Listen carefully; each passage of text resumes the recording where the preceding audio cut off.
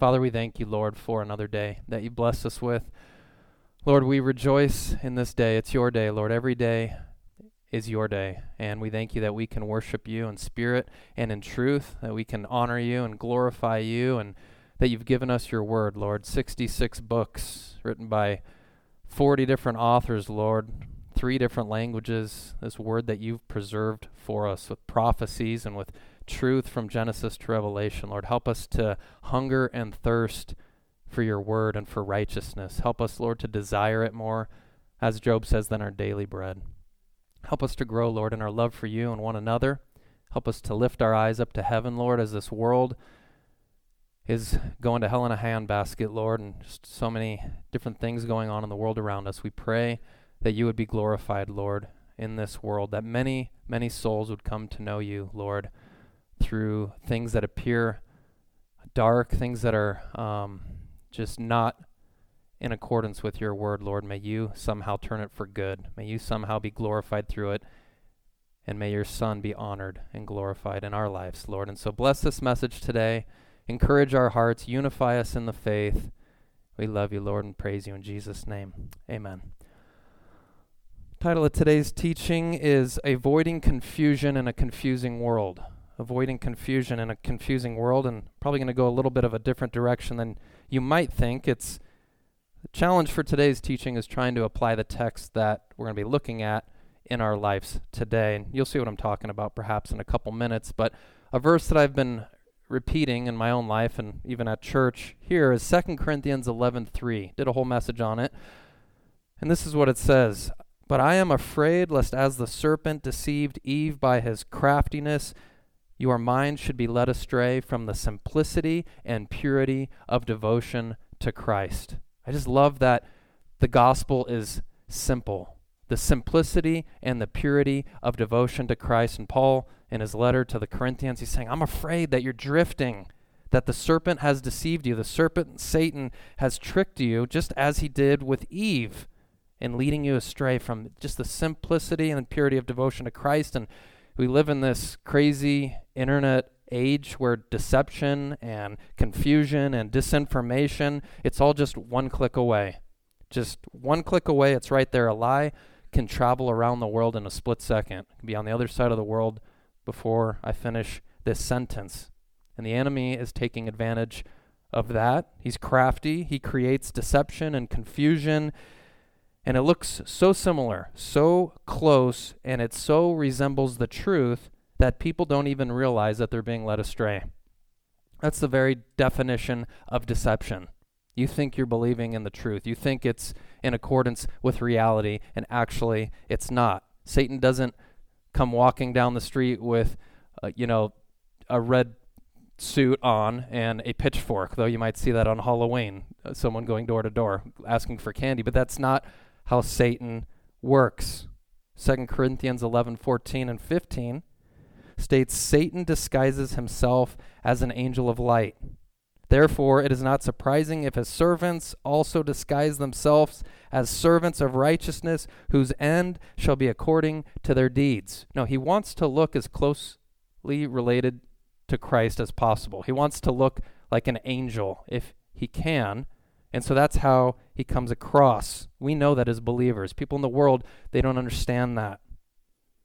Recently, it was a couple months ago now, I think, that I went fly fishing. A little group of us went, and of course I caught nothing on that trip. It's a bummer. I got to get out there again next season, whenever that is, once it's not as cold. I don't know.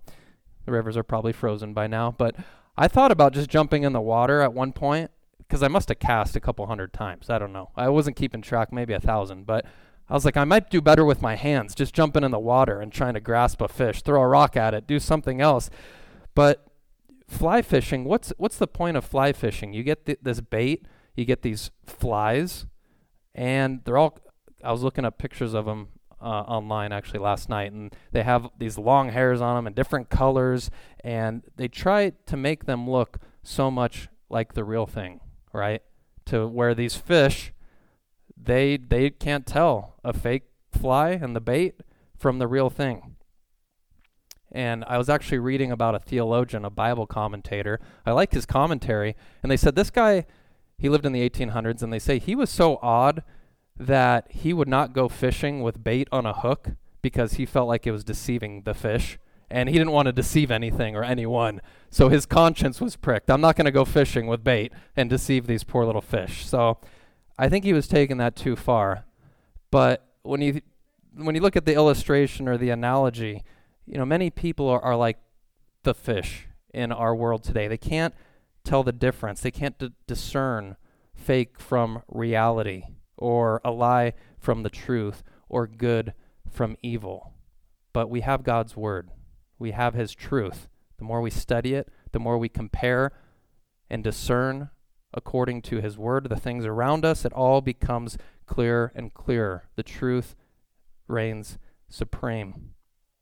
So make no mistake about it, the enemy has no reservations about trying to deceive us, trying to deceive those in the church, trying to deceive those in the world. That's what he does. That's his job description.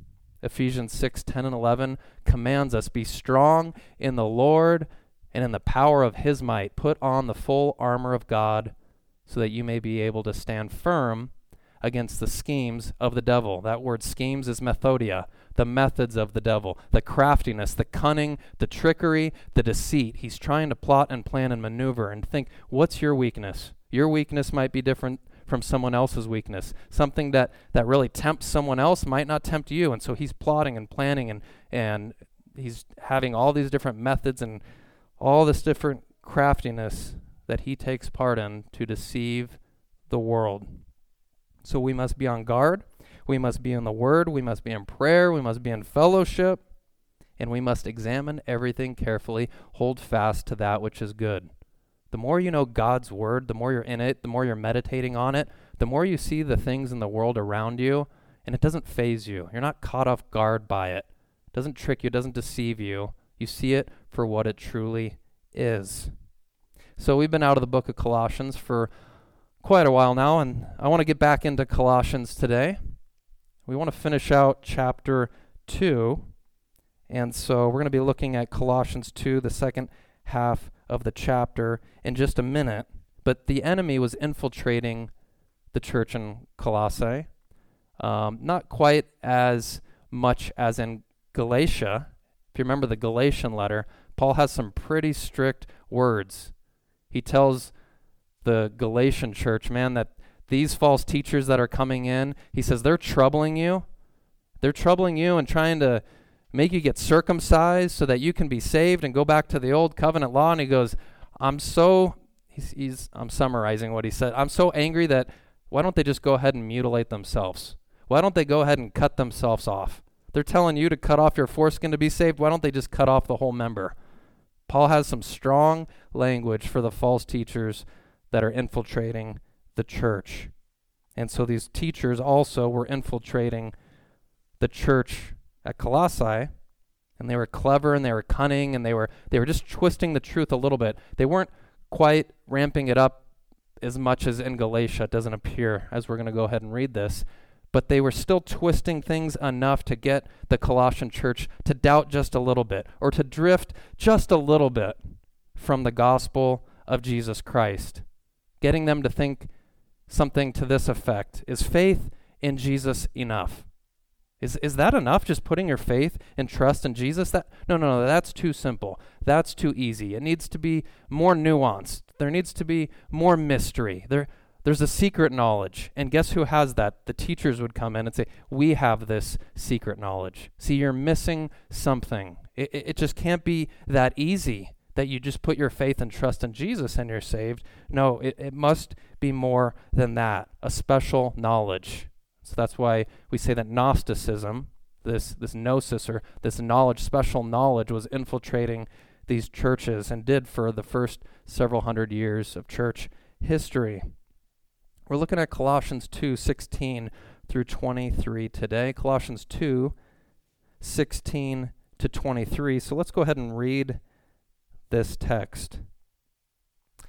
It says, therefore, let no one act as your judge in regard to food or drink or in respect to a festival, or a new moon, or a Sabbath day, things which are a mere shadow of what is to come, but the substance belongs to Christ.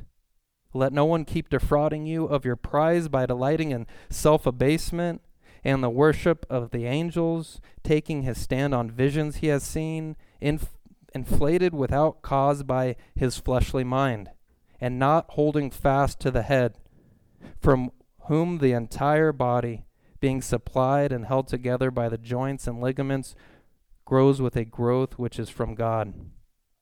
If you have died with Christ to the elementary principles of the world, why, as if you were living in the world, do you submit yourself to decrees, such as do not handle, do not taste, do not touch, which all refer to things destined to perish with the using, in accordance with the commandments and teachings of men?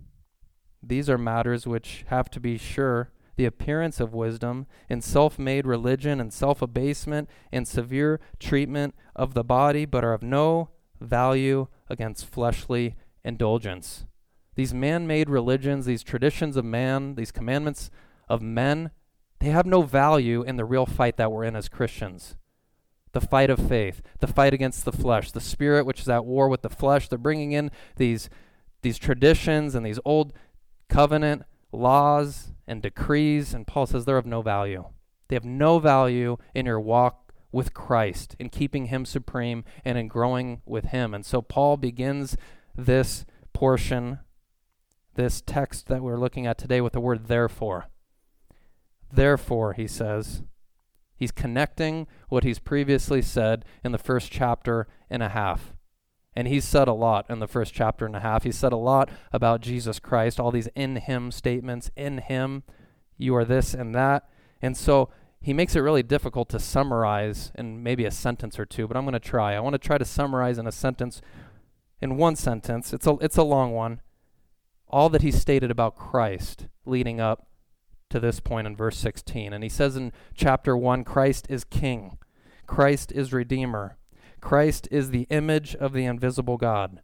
Christ is head over all things. Through Christ all things were created, and all things were created for him. Christ is eternal. Christ holds all things together. Christ is the head of the church. Christ conquered death. Christ has first place in everything. All the fullness dwells in Christ. All things have been reconciled to Christ through the blood of his cross. Christ is the mystery hidden from past generations, but has now been manifested to the saints. Christ is the hope of glory. Christ makes every person who believes in him complete. Christ contains all the hidden treasures of wisdom and knowledge. Christ is Lord. All the fullness of deity dwells in Christ in bodily form. Christ was buried, and Christ was raised from the dead, and through Christ all our sins are forgiven. Christ canceled out the certificate of debt consisting of decrees against us, nailing it to the cross. Christ triumphed over and made a public display and disarmed the rulers and the authorities. So who else are you going to put your faith in? Who else are you going to put your trust in? Paul is belaboring the point that Jesus Christ is everything. He's the preeminent one. He's the chief cornerstone. If you have Christ, you have everything. You're complete in him. So then he says, therefore, in light of all of this, Colossians, don't let anyone act as your judge. Verse 16. Don't let anyone judge you in regard to food or drink, or in respect to a festival or a new moon or a Sabbath day, things which are a mere shadow of what is to come, but the substance belongs to Christ. Many commentators believe he's talking about the dietary laws here when he says food and drink, the clean and the unclean animals, certain things that had to do with God's covenant with Moses. And Paul's saying you're not bound by that anymore. You're free in Christ. So don't let anyone judge you according to these things. Mark 7:19, Jesus declared all foods clean. So perhaps people are coming in to the church. It would be today, hey, you're eating a ham sandwich? You're in trouble. I don't know if you're really saved. You're eating ham. Or they would be saying things to that effect. Oh, it's the Sabbath day? You made food in the morning? Oh, you went to work? Oh, now I don't know if you're saved. And they were judging them for things that Paul says you are not bound under anymore. These things were shadows. These are previews. These are types. These are things pointing to something else, something better, something greater, something more significant, namely Christ. Would you rather have monopoly money or real money? Don't say monopoly money. Would you rather have a Hot Wheels car or a real car? Would you rather have a mannequin for a friend or a spouse or a real person? Silly illustrations. Don't say mannequin if either. Look online. There's actually people that have married mannequins. It's a bizarre world we're living in. So Paul's basically saying, look, do you want to go back to Egypt? Do you want to be enslaved all over again? Or do you want to be free in the promised land? Which one do you want? So we need to remember it's all through faith in Jesus Christ. Jesus plus nothing equals everything. Galatians 3:24 and 25, Paul says, therefore the law has become a tutor to lead us to Christ, that we may be justified by faith. But now that faith has come, we're no longer under the tutor. The law is a good thing if used properly. The law had a time and a place with the Jewish people of God in the Old Covenant. And Paul says that was a tutor. It was to show us our sin. It was like a mirror to show us our inadequacy before God. It was a constant reminder that we don't add up, that we can't keep all his laws and commandments. And it was meant to show the Jewish people, it's meant to show us when we look at the law that we don't meet the standard. We can never meet perfection. And so they had to offer the bulls and goats and all these animals year after year after year. It was a constant reminder that their sin was never cleansed. It was pointing to something else. It was pointing to the sacrifice of Christ. So why do we want to go back to that? So in this passage that we're looking at, Paul says true circumcision is a changed heart. And he mentioned that earlier in chapter 2. True circumcision is not an outward change, but an inward change. True food is feeding on Christ. True drink is feeding or drinking from Christ. The true festival is feasting on Christ. The true Sabbath is every day in Christ because Christ is Lord of the Sabbath. They're all types, symbols, shadows of that which is greater, Jesus Christ, and being united to him. Listen to Hebrews 10:1. It says, for the law, since it has only a shadow of the good things to come, and not the very form of things, can never by the same sacrifices year by year, which they offer, continually make perfect those who draw near. And then he says in verse 10, the writer to the Hebrews 10:10, by this will we have been sanctified through the offering of the body of Jesus Christ once for all. Cleansed, forgiven, justified once for all through the blood of Jesus Christ. So the same heresy presented in the book of Hebrews and the book of Galatians, and it's mentioned in several of the New Testament letters, and that is that you must keep some part of the old covenant law to be right with God. Maybe it's circumcision, maybe it's the dietary laws, maybe it's a new moon, maybe it's a Sabbath, whatever it may be. If you're adding any of those things to Christ and salvation through him alone, you're in danger of damnation. And those are the words that Paul uses in the book of Galatians. If we or an angel preach another gospel than that which we preached, let him be accursed. And then he repeats it again.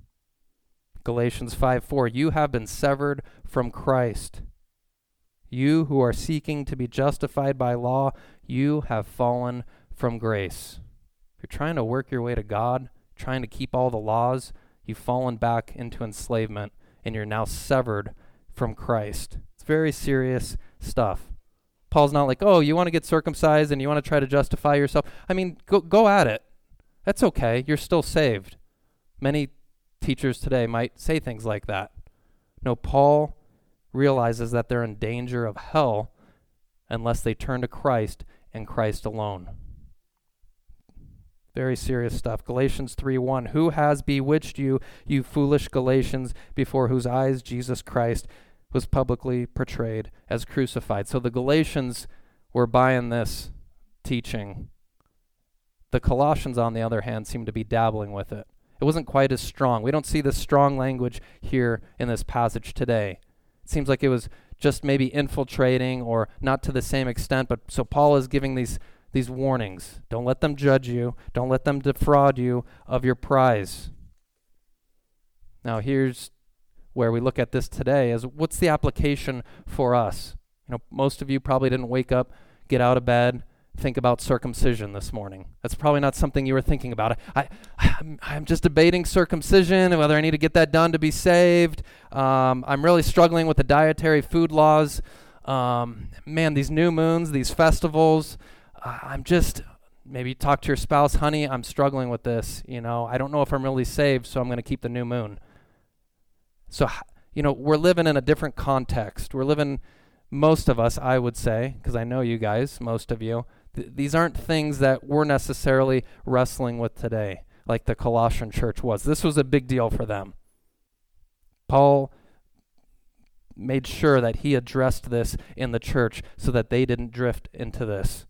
For us, it's, I'm struggling with this sin. This temptation is really hammering me. Oh man, I'm struggling maybe in my relationship, and I'm trying to work through this, or I want to work on my prayer life, or maybe it's more on that level. I don't want to be so anxious in this world. I'm seeing what's going on in Israel and with Hamas, and I'm hearing about this shooter in Maine, and every time I turn on the news, there's just trouble all around, and what's going to happen to me and my family and my bank account.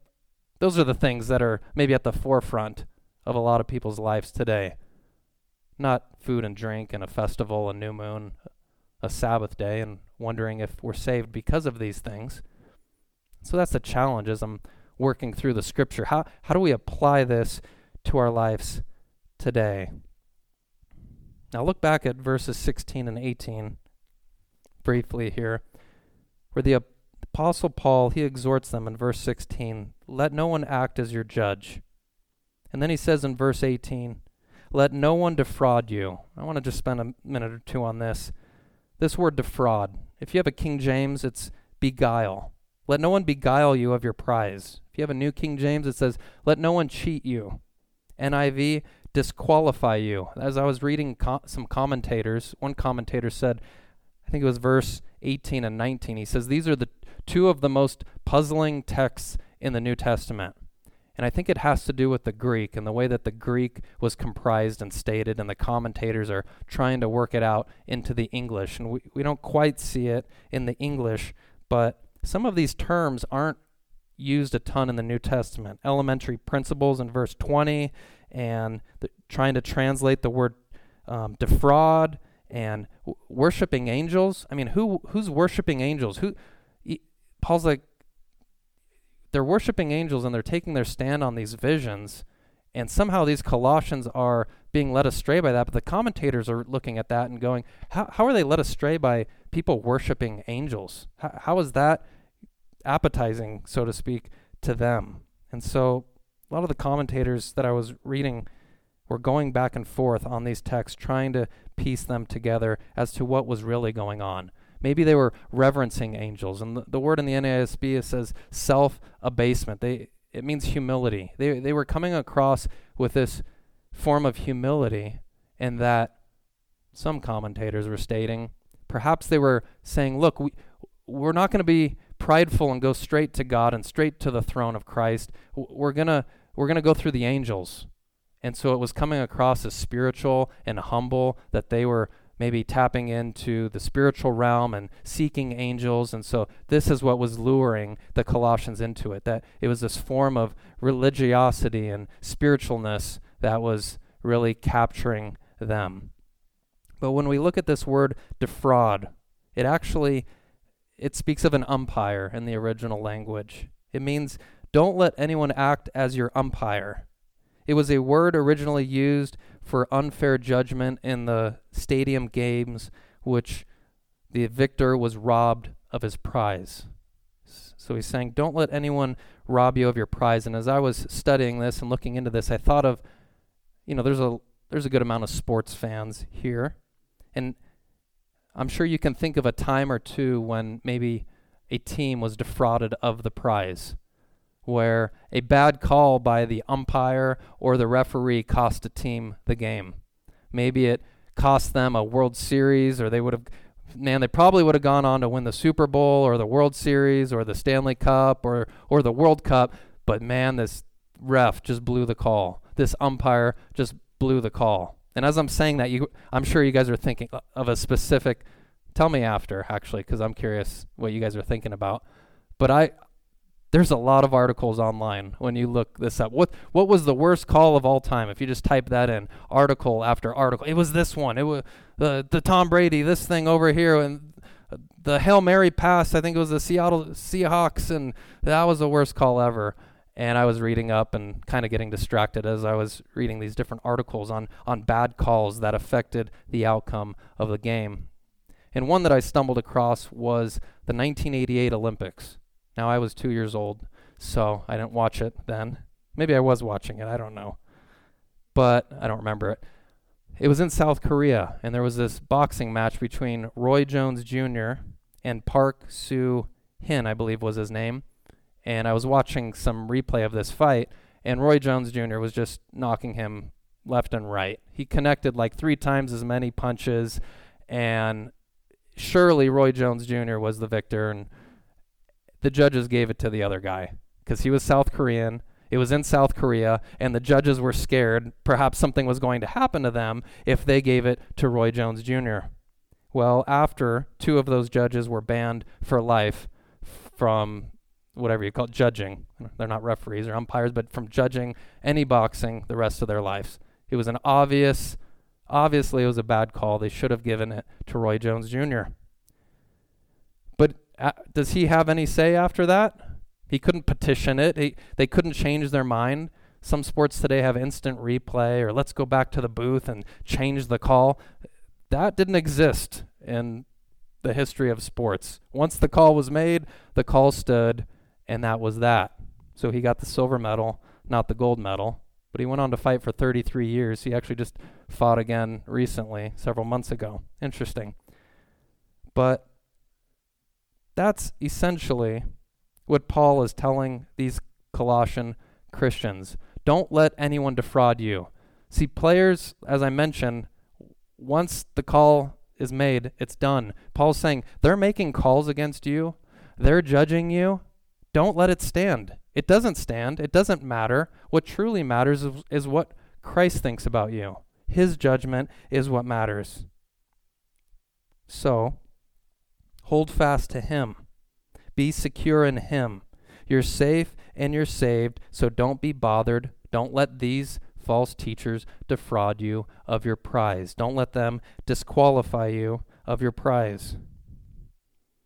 I once had a Christian friend, Christian brother, newer in the Lord, and we were, eating lunch one day, and he was just really distraught, and his countenance was down, and I said, "What's going on?" And he said, "I met with an older friend that I've had, and we reconnected, I think, online," and he says he's a Christian, and so I went to his church, and he was teaching, and everything went well, and then after, he took me into this room with these other guys, and they started to question me.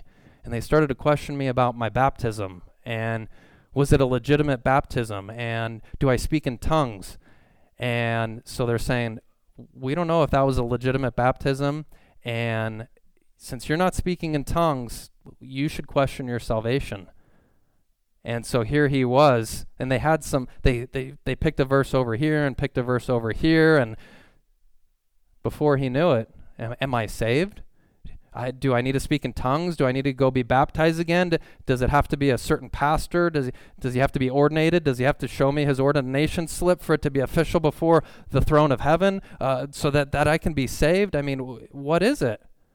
And so perhaps it's not the same exact ploy that Satan used here with these New Testament churches, but today it takes on a different form.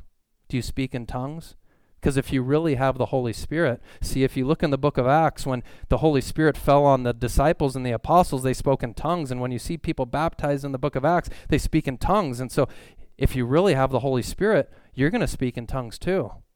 And so you can start building a case when you twist the Bible. You can start building a case for almost anything. Take a verse over here, take a verse over here. I mean, what did Satan do with Jesus when he was tempting him? Matthew chapter 4.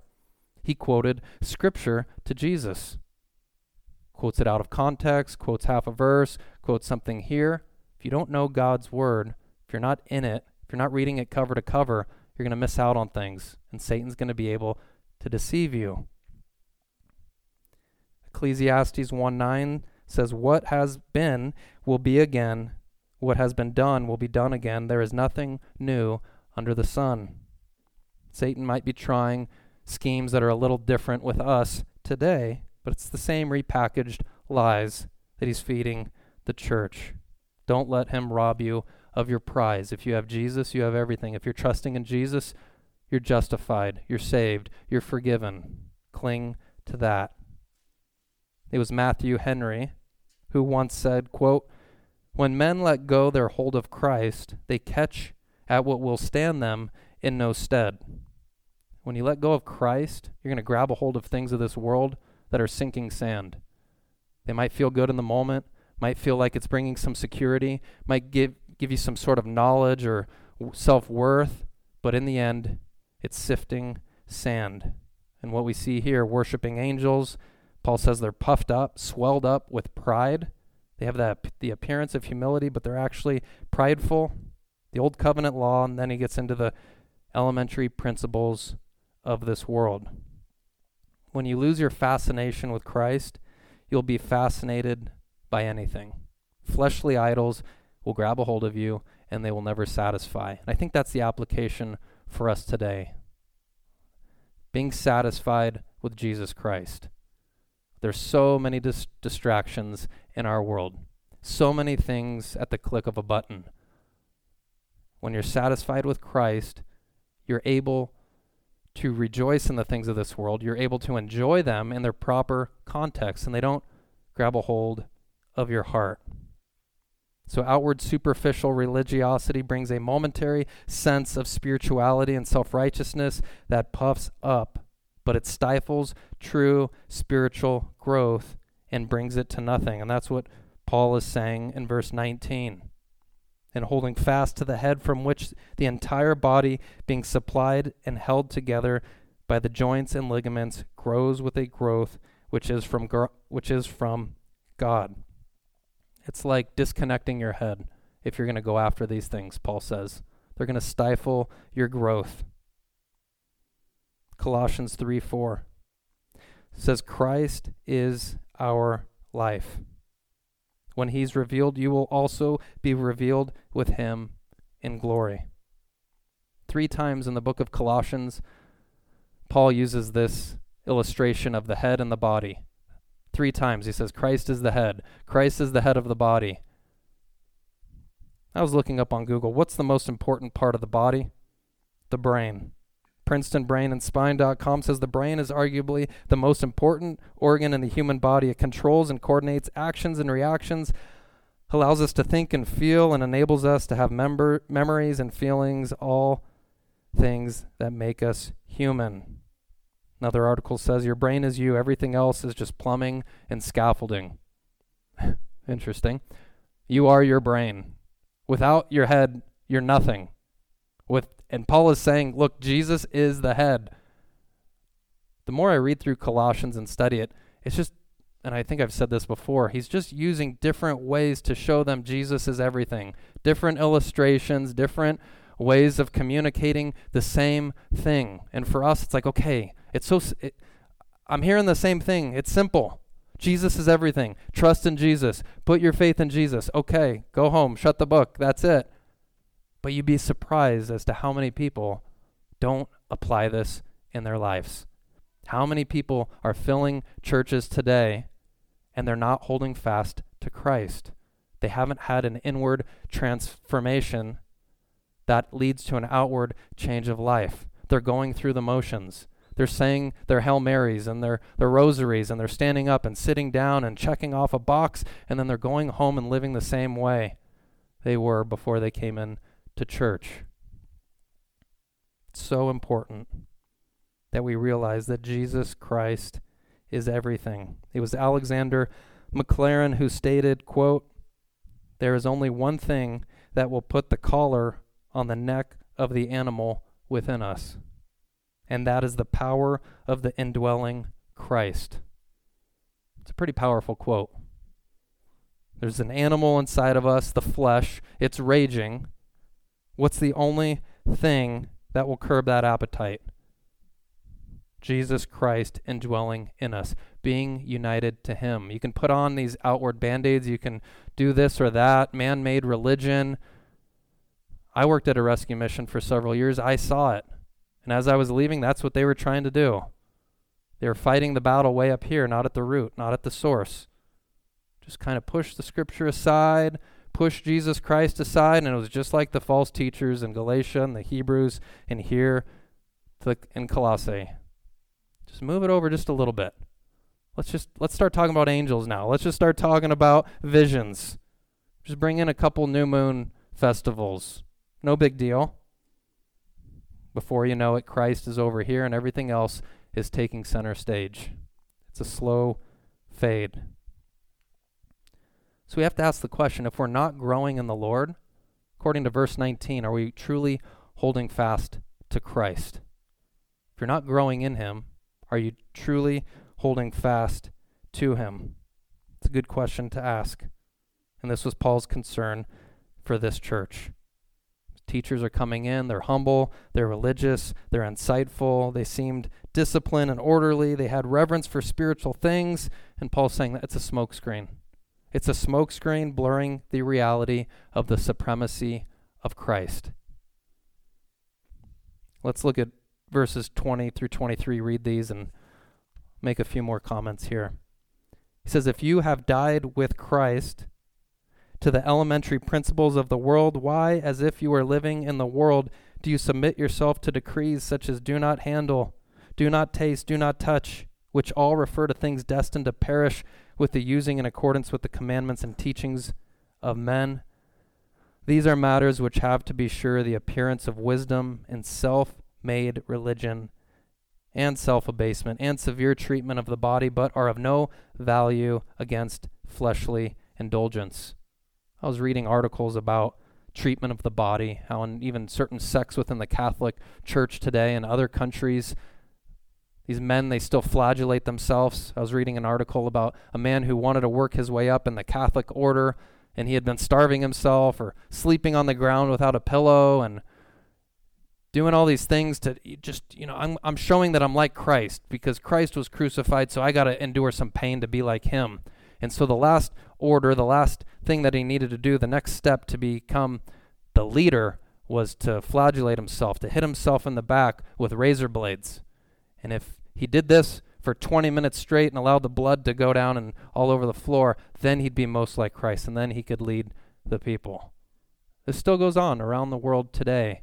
People that are putting themselves, as Paul is saying here, under severe treatment of the body, to where these newer Colossian believers are going, wow, they're sold out. Look what they're doing for Jesus. Wow, we're just sitting over here saying we have faith.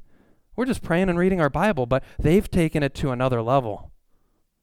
They're sleeping on rocks. They're walking on hot coals. I mean, they're doing anything for Jesus. Let's go for it. And Paul's like, essentially what Paul's saying is that's foolish. It's stupidity, and it has no value against fleshly indulgence. That's not going to help you in your fight against lust, in your fight against anxiety and fear and worry and greed and pride and so on and so forth. That doesn't help. It might look good. It might look like they're sold out, but that doesn't help with those things, with the fleshly fight that wages war within. And as McLaren said, it's only the indwelling Christ that's going to curb the appetite of the flesh. It's having more of Jesus. It's being satisfied with Jesus. It's being filled with Jesus. So when you are tempted to lust, when you're tempted to anxiety, you remind yourself, no, Jesus is more satisfying. In his presence is fullness of joy. At his right hand, there are pleasures forevermore. I'm going to have more joy being in him. My cup overflows in him. I don't need that. I don't need to go after greed. I don't need to go after lust. I don't need to go after these things because I'm so satisfied in him. I'm not anxious. I'm not worried because I'm secure in him. He loves me. His thoughts for me are like the hairs on my head. I'm secure in him. No weapon formed against me will prosper.